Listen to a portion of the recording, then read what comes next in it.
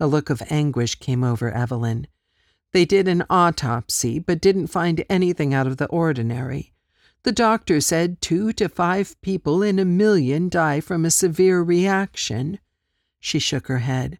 We just can't figure it out, but I need to. Georgia understood. When someone close passed away in uncertain circumstances, the people nearest and dearest to them needed an explanation. They needed to make sure there was nothing they could have done to stop it, for their own peace of mind, for closure. She hated that term, closure, a vague expression everyone was supposed to aspire to when grief struck. Why? Most people would never forget that someone close to them passed away. She knew from her days as a cop that if a person was missing and the body finally showed up, knowing what had happened did help the grieving process.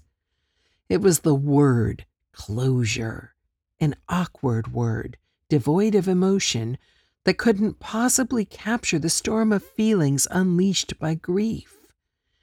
Even when a relationship was toxic. Her late father had been a dysfunctional drunk, but Georgia still thought about him. Ellie said they're checking with the manufacturer, right? Evelyn nodded. The doctor said someone would, but he didn't give me details. Georgia pondered it. You know, it could be a health issue you don't know about.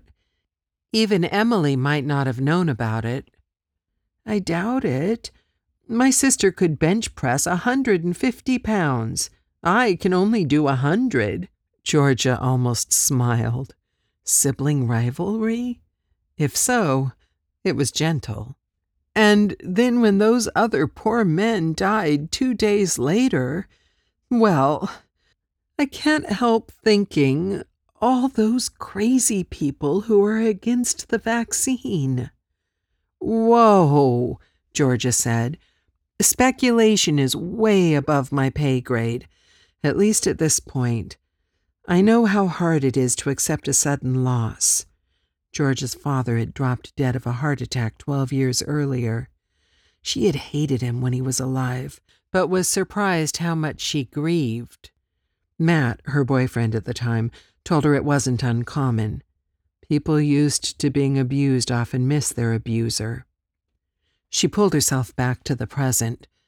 I haven't seen anything in the media about this, Georgia said, which is strange. A few months ago, when a few people got dizzy after getting their shots and went to the hospital, it was all over the news. Mrs. Seiler shrugged. I don't know anything about that, nor do I care. She sat up stiffly, her chest and her chin jutted out.